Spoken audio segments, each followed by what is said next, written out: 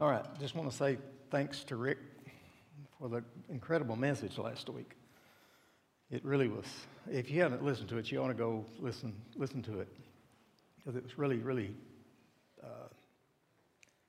actually one of the best messages I've ever heard. Not only the teaching part of it, but the application and the emotion in it, the testimony in it, the heartfelt response to what God was doing in His story.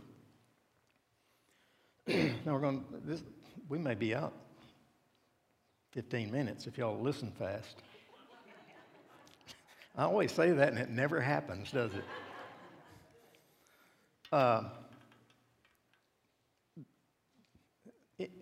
The Apostle Paul, in almost every occasion in his letters, has a greeting when he greets the saints and whatever city or town or community he was writing to. So he sends greetings. In 2 Corinthians 13, the whole chapter of 14, in the beginning of 2 Corinthians 1, he talks about and says, grace and peace to you. And that's a common introduction, a common beginning to his letters, something along those lines. He always talked about grace and peace, seems like. He always blessed them with that. Then at the end of his letters, which 2 Corinthians 13:14 is, he says something that he doesn't say in any other place. Now, he says it in various ways, but he puts these things together in his ending of the book. It's a blessing, really.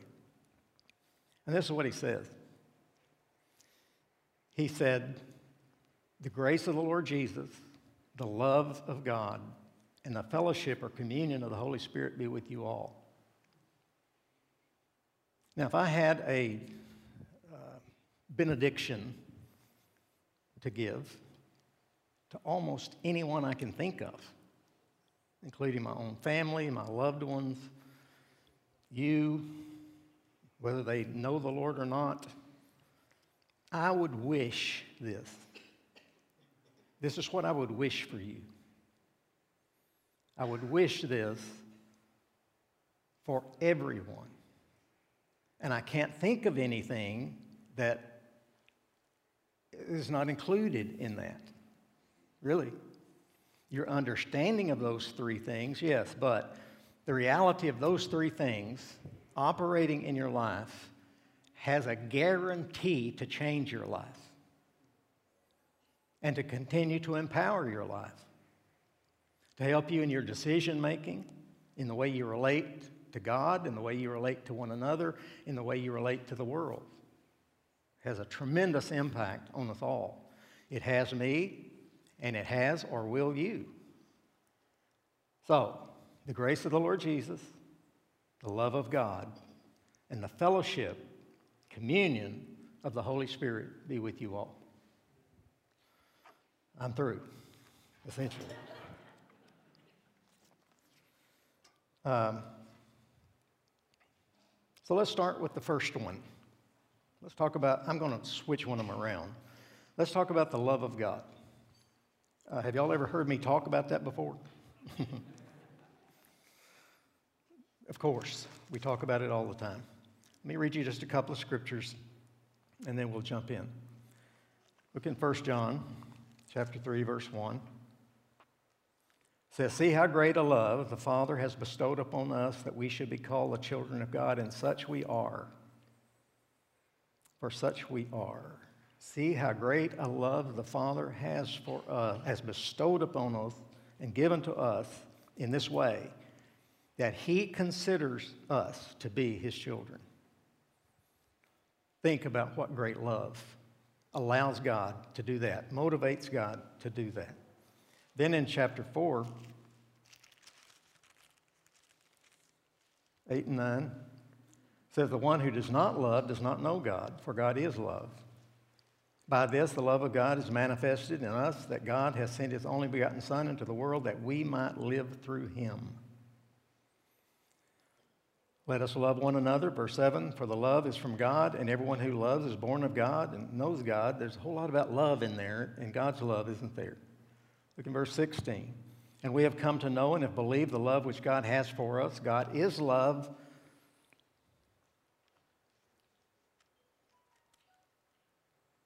And the one who abides in love abides in God.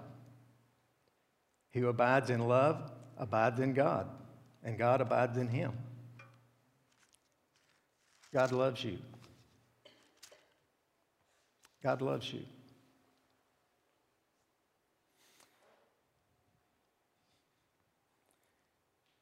A familiar verse to you, John 3:16, says this. It says, for God so loved the world. Right? When did he start loving the world? From the very beginning. That's when he started. He loves the world. Now, I know he's not talking about the world system. He's not talking about the planet even. He's not talking about the cosmos or the universe. I think he probably does love that. It's a beautiful planet. It's the most gorgeous planet, in our, as far as human beings have discovered. It's gorgeous, life-giving, beautiful, wonderful. It's like a Garden of Eden in the midst of desert everywhere else. Beautiful planet. That's not what he's talking about. I know that because it says, for God so loved the world that he gave his only begotten Son, that whosoever, he's talking about people, the world of people past, in the Old Testament too, prior to the Old Testament, all the way back to the Garden of Eden and the creation of man, all of that, God so loved the world, he gave his only begotten Son, that whosoever believes in him should not perish but have everlasting life. He's talking about human beings. Now, God so loved that he gave. Let me tell you something. God loved before he gave. He loved before he gave. Matter of fact, he gave because he loved. Love was the motivation for his giving. And obviously, he gave everything he had, everything that was meaningful to him, he gave for you and me and the rest of us. He's loved us always. Always.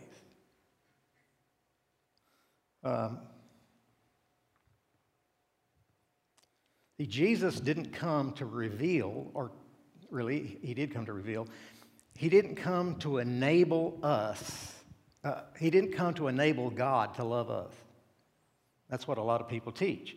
Jesus came, paid the price, extinguished God's great wrath and anger on his own human body and all this kind of stuff, that's the punitive atonement. But that's not true. God loved before he gave. Jesus didn't come to enable God to love us. He came to reveal the fact that God is love, and he's always loved us. He's always loved us.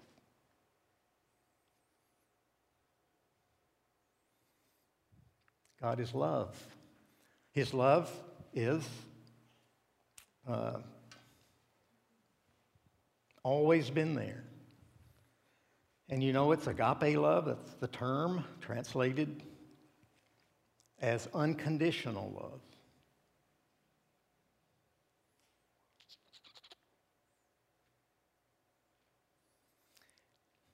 Do you think God loves you more one day than he does the next, based upon how you act? No. His love was, is, and forever will be absolutely and totally unconditional. We don't know about that, really, not to any depth in a human realm. We don't know that, really. We don't know, really, what it would be like to totally have a love that has no conditions on it whatsoever. It's unconditional. I've thought about this many times. The closest thing you can get to that, I think, is, a parent, child, parent, grandchild, parent, man, woman, wife, husband, the closest of family units that you can have on earth. There's still an element in our hearts of conditional love, some. Certainly affects the way we feel about someone, doesn't it? I think so. It's hard to imagine, really, or conceptualize the fact that God's love is absolutely and totally unconditional. He loves because He is love. That's all He can do, is love, because He is love. That is what He is love. Love motivated and has motivated everything that God has done. Everything that He ever will do is motivated by love.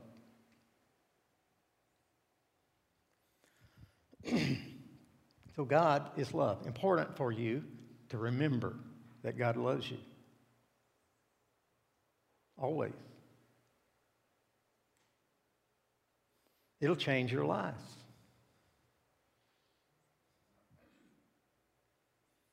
And it's really, really hard to believe. It's pretty hard to believe.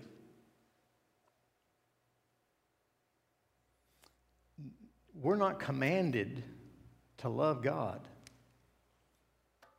You say, well, what about Matthew 22, where it expressly says the summing up of the law is to love God with all your what? Heart, mind, soul, strength.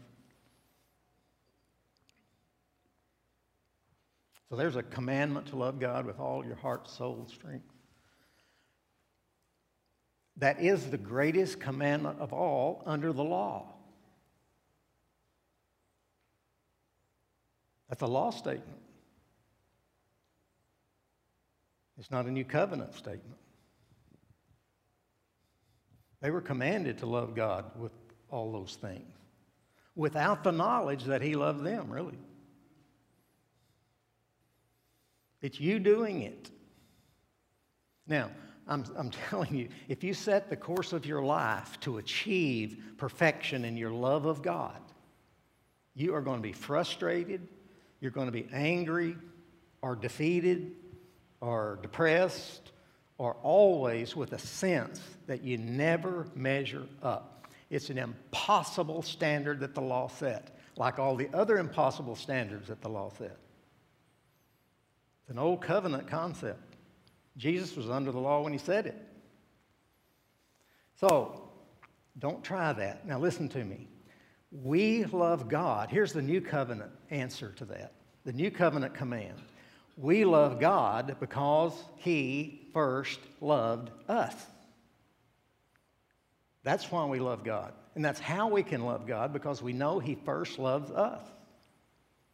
So set your sights, set your heart, set your life on a course to always receive His love unconditionally.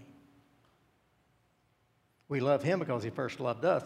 And my statement has always been, if you really get to know God, you'll love Him, because to know Him is to love Him. That's what I'll never forget, the transition in my own thinking and heart and life when that switch was made. That I'm no longer trying to love Him with my whole heart. I'm trying to receive His love for me with my whole heart. An absolutely different way of thinking. And it revolutionized my understanding of God and my own place in Him. I want to be like the Apostle John, where he saw Jesus he saw himself as the disciple whom Jesus loved. He didn't love the rest of them, He loved me, see? It's a sense that we are loved in a way that it's impossible almost to comprehend. And yet it's true. And the reality of it can be all of ours and should be all of ours. So don't try to get ahead by loving God with all your heart. Get ahead by receiving God's love with all your heart. You can never receive too much of the love of God. Just a couple of quick things about the fact that God loves us. It explains creation. It explains why a self-existent, self-sufficient God created us as human beings in the first place. He wanted and desired to express His love. He's always been love. He always has been. Not since Jesus came, but before Jesus came, before anything, he was love before He spoke the worlds into being. He was love before He created Adam and Eve, before He spoke life into them. He was love the whole time. You understand? So you must interpret everything through that lens. He always was love. So build your life around that. He loves us. He wanted us. He wanted to share that with us. He wanted us to experience what He experiences as love. He brought us into His fellowship, into the realm of the Trinity, in the realm of His family. We are now a part. We are standing there with them. We can experience life like they do. That's what heaven's going to be like. That's another explanation for heaven. That's the reason He created heaven. I don't see heaven as a place anymore. I don't even see it that way. It's just being with Him. It's being with them. It's being included in Him and them and allowing me to experience everything that God experiences. It will allow me to do what God does, to experience what God experiences and to feel what He feels in the Trinity. We've been brought in. We're in union with Him. And that's what heaven is. And it's going to be a whole lot better than streets of gold and stuff like that. I promise you that it will be, well, beyond our comprehension to be included in the Trinity.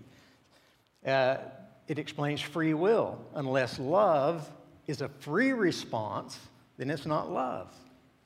If it's manipulated, if it's coerced, if it's commanded, if it's whatever, then it's not love. It explains why He gave us a free will. We have the will to choose, to respond or not, to receive or not. And He knows that when you do respond in love, it's genuine because you had the free will to reject it. And it explains redemption. If God was only law and justice, if that was His main motivation, then He would have left us dead in our sins. And yet He didn't do that. He expressed His love by giving us an incomprehensible gift. An incomparable gift. Incomprehensible gift. In Jesus. It explains redemption. And because He's love, He responded to our helplessness, which the law points out to us, our helplessness, our hopelessness, our inability to do anything for ourselves. He responded with the greatest gift of love imaginable. That's how He responded to our helplessness. I remember early in my life as a believer when I was young, 19, 20 years old, 21. It wasn't long until I heard this, because there was a lot of eschatology and stuff going on in the early 70s, Tim LaHaye and all these books, and the sizable pile of garbage that is. He got rich, though. Dang, I should have thought of that. You remember, like they would talk about the great white throne judgment and all this judgment stuff, and the picture they'd paint of this is that when you die and appear before the great white throne judgment, it's going to be like Well, we can feature it now. I couldn't feature it back then, but there's going to be this gigantic screen. I mean, everybody that's ever been born forever is going to be in attendance. And every thought you've ever had, every deed you've ever done is going to be displayed publicly and in living color. Now, I'm already ashamed before I get there. I'm thinking, please don't do that. I'm not near as good as they think I am. Ooh. Can you imagine the humiliation? The only thing that would help you is if you were there watching everybody else and see their stuff, and then your stuff might not be quite as bad in comparison. That's the only hope you've got. Because all of you just don't look that good if you tally it all up. You got some high points. You really do. And for that, we're proud of you. But oh my gosh, look at all the rest of this stuff, right? And we believed it, didn't we? That'll do something to you about looking forward to passing away. Whew.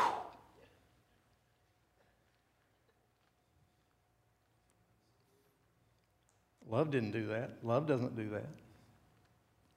What does love do? Love keeps no record of wrongs.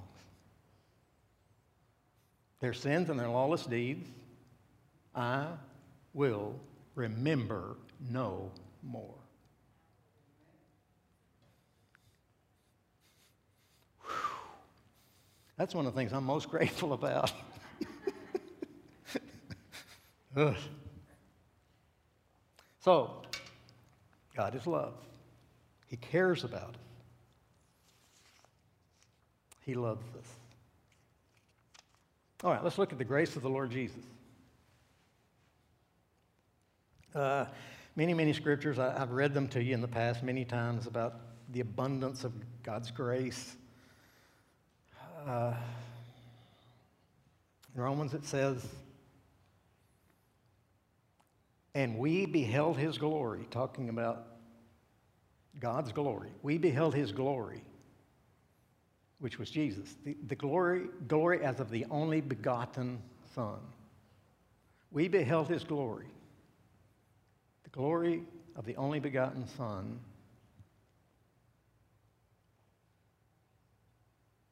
And he was full of grace. He's full of grace. And he's full of truth. Again, this has been repeated. Truth doesn't mean truth-telling. It means, really, things as they really are. Real. That word really means real or reality. It's a revelation of things as they really are, truly are. They are true. I saw in him truth. I saw in him things as they really are. And the way things really are is that God is full of grace. Jesus was full of grace. Full of it.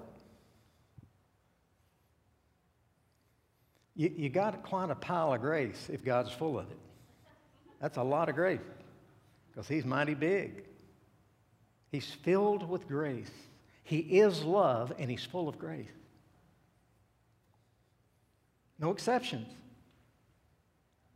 No exceptions. He is love and he's full of grace to every human being.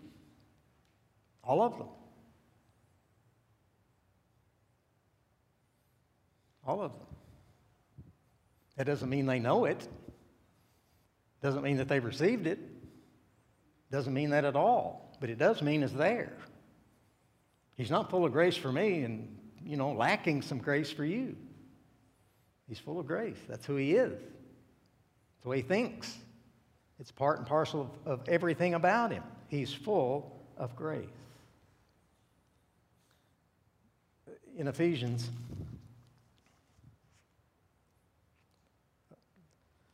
chapter 2. Verse 4 it says, "But God, being rich in mercy because of his great love with which he loved us, even when we were dead in our transgressions, made us alive together with Christ. By grace you've been saved.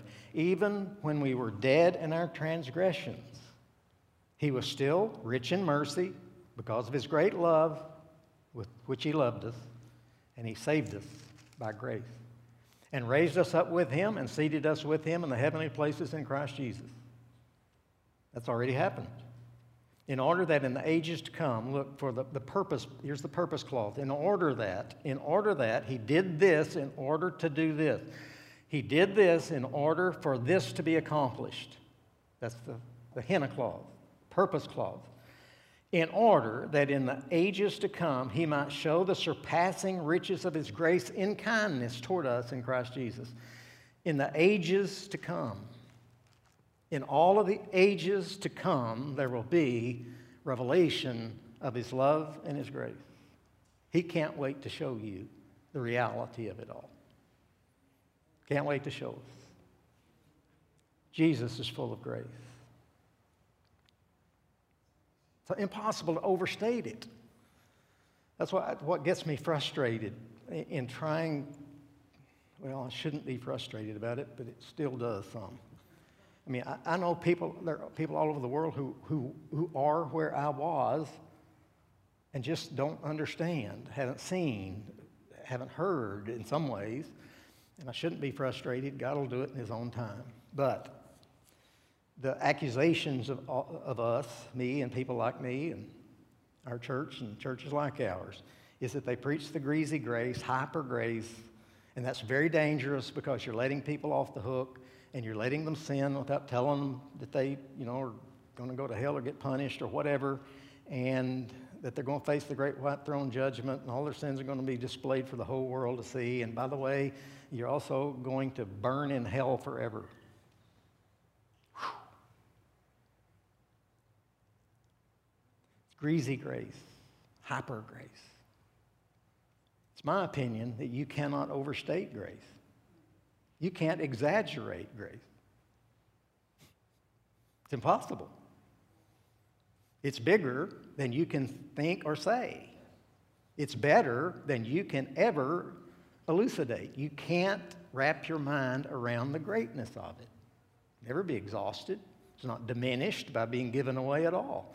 It increases. So, his grace enables us to fully receive what the Father desires to give, which is his love. Before you understood grace, you felt God loved you sometimes, didn't you? I mean, you thought it, but it's a little bit abstract sometimes, and on the surface it didn't look like it, and so forth. Like my friend Jack Taylor said one time. He was kind of complaining to God. And he said, "Lord, I'm surprised you have as many friends as you do from the way you treat the ones you've got." So he was complaining to the Lord. But his love is constant. Good times, bad times, hard times, troubled times, as we talked about last time. It's constant, consistent, impossible to overstate it.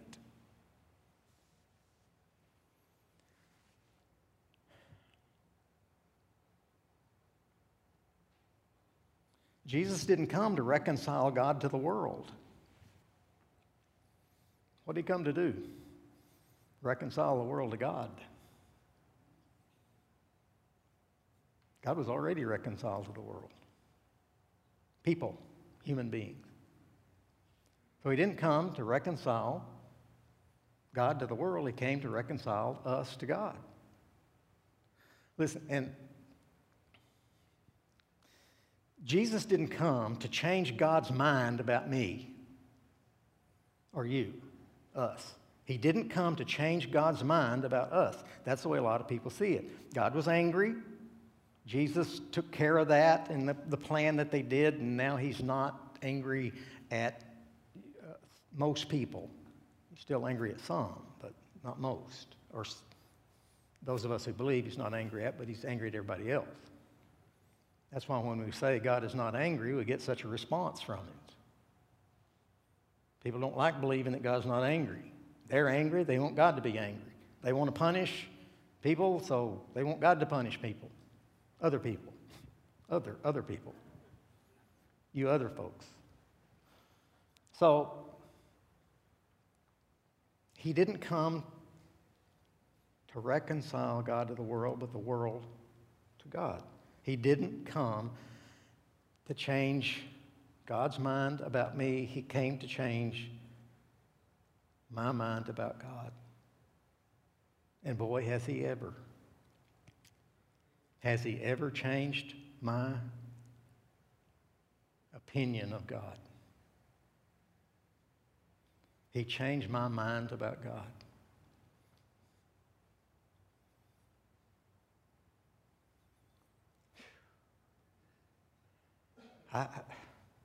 I don't know of anything better than that.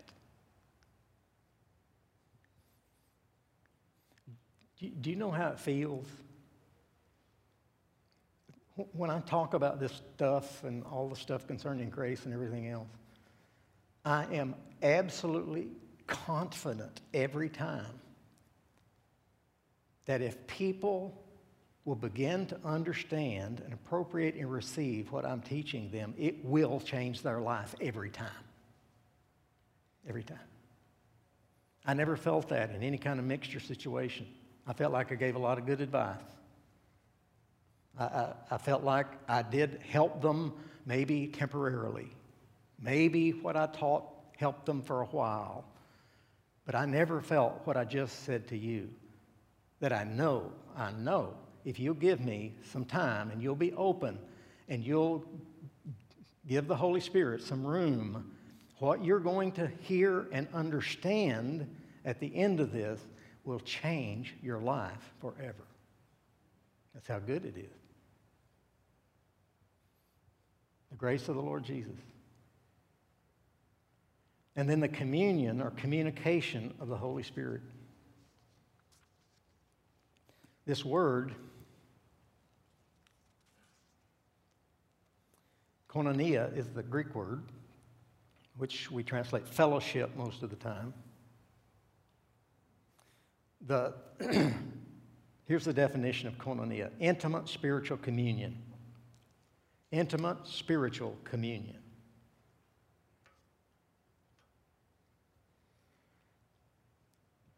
Our bodies are the temple of the Holy Spirit. The Holy Spirit's present with us. He never leaves us. He's always here. He's always, I try not to think of it in terms of my body, more in my soul, in my spirit, that He's there all the time, always teaching, comforting, encouraging, interceding. He's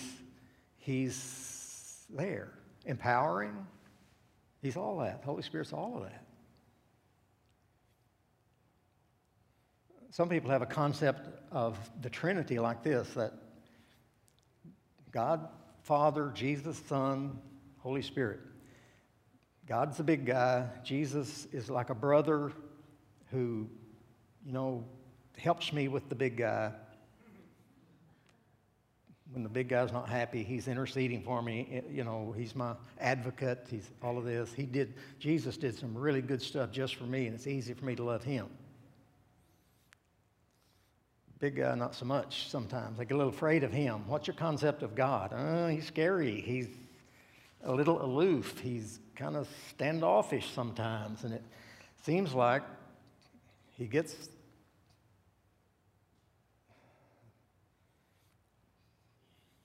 upset at a lot of stuff.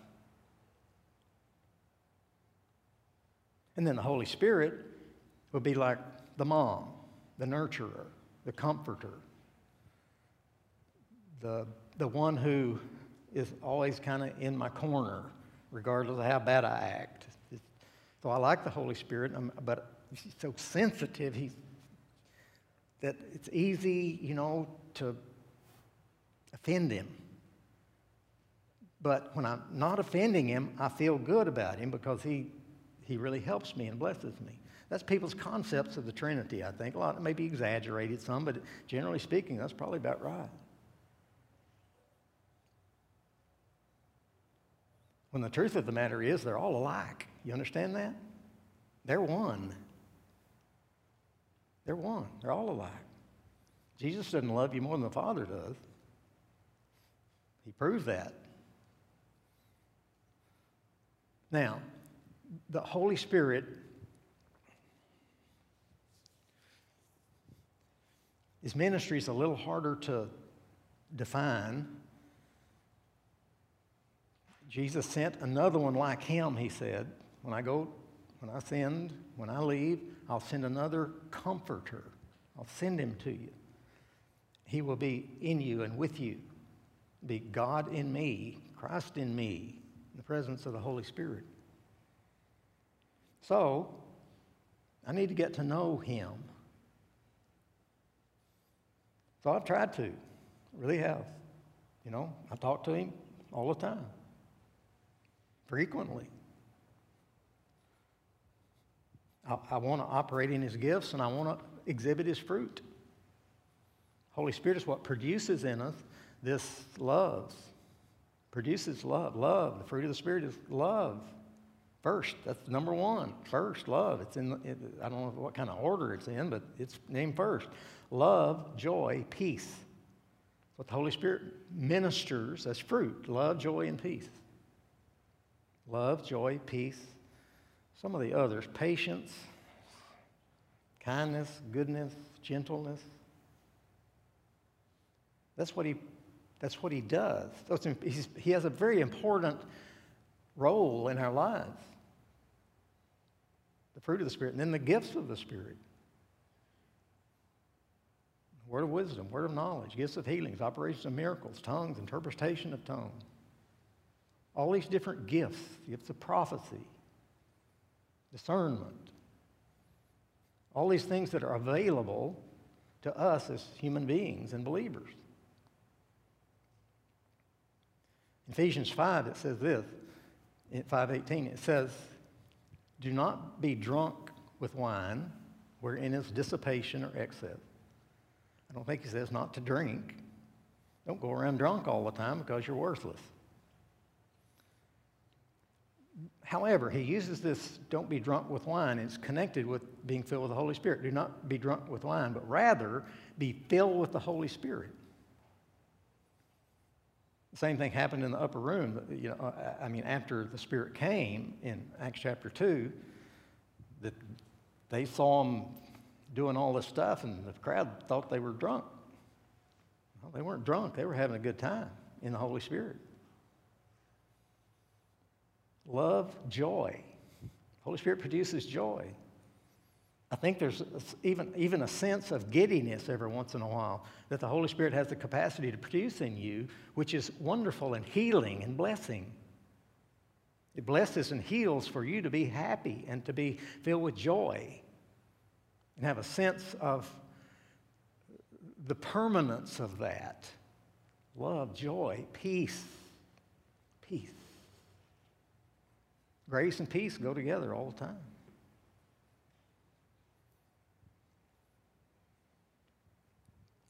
That word, be filled with the Holy Spirit in Ephesians 5:18, that word, be filled, those words, or that concept, is a present, passive, plural imperative. Present, passive, plural imperative. Present tense in the Greek means continuous action. It's action that continues. That tense is continuous. Which continue for the rest of your life to be filled with the Holy Spirit. Continue to be filled with the Holy Spirit.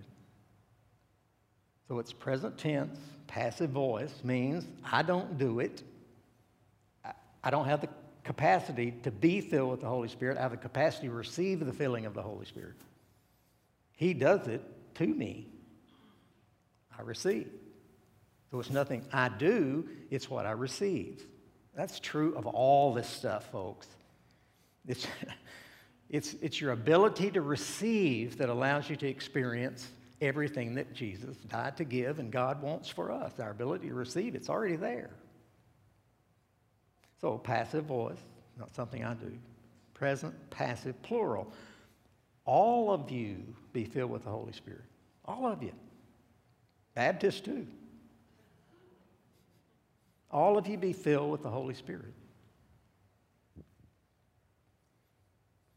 And then the imperative. Some people think imperatives are commands, and they are in some sense. They are strong suggestions for good reasons. I always thought a promise, an imperative is a promise of God in seed form. That if you receive this seed, this will happen. It's an imperative. So it's imperative that all of us be filled with the Holy Spirit. So we can be big shots in the realm of the gifts of the Spirit? No. Be filled with the Holy Spirit so you can be filled with joy, peace, love, the fruit of the Spirit. You can operate in the gifts to help people. You can hear from God. God speaking, you can hear. The Holy Spirit will help you do that. It's imperative. So if you haven't been filled with the Holy Spirit, be filled.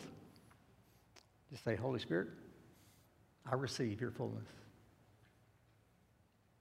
Top of my head, to the crown of my, to the soles of my feet, my whole body, my soul, the way I think, into my mind, into my spirit, into who I really am. I receive you fully. I have no resistance to you. Whatever you want to do in me, I want you to do. Whatever you say to me, I want to receive. Whatever you want to minister to me, I want you to minister. Whatever insights you have to give me, I want that. I want everything that you came to give me. I receive you as my teacher. Scripture says you'll lead me into all the truth. Therefore, I receive you as my teacher. If you'll start doing that about the teaching part, he'll start teaching you. And you'll start learning. You'll start having some thoughts that you haven't had in the past.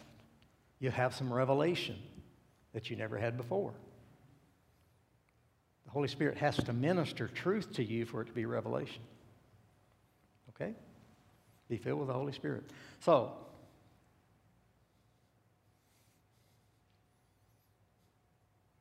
the love of God, the grace of the Lord Jesus, and the communion, deep, intimate communion, be with you all.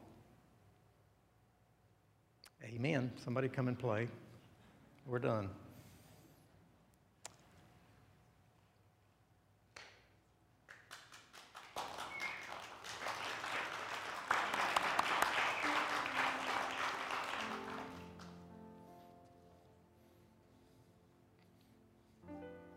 You don't really need anything else. The love of God, grace of the Lord Jesus, communion of the Holy Spirit. That's what he came to give. So receive it. Stand up and let me pray for you. Or you can sit down and I'll pray. I don't care. Lord, thank you, thank you, thank you, thank you, thank you.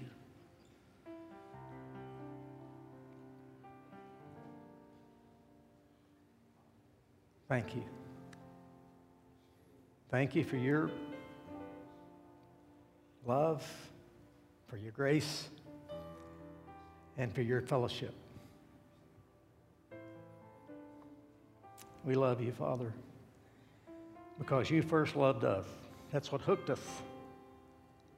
The more we get to know you, Lord, the more we love you. The better you become in our eyes, the greater you become, the more inclusive you become.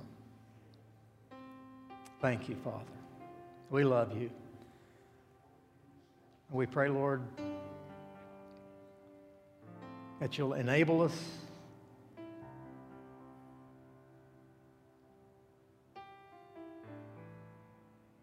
to walk in the fruit of the Spirit and the gifts of the Spirit.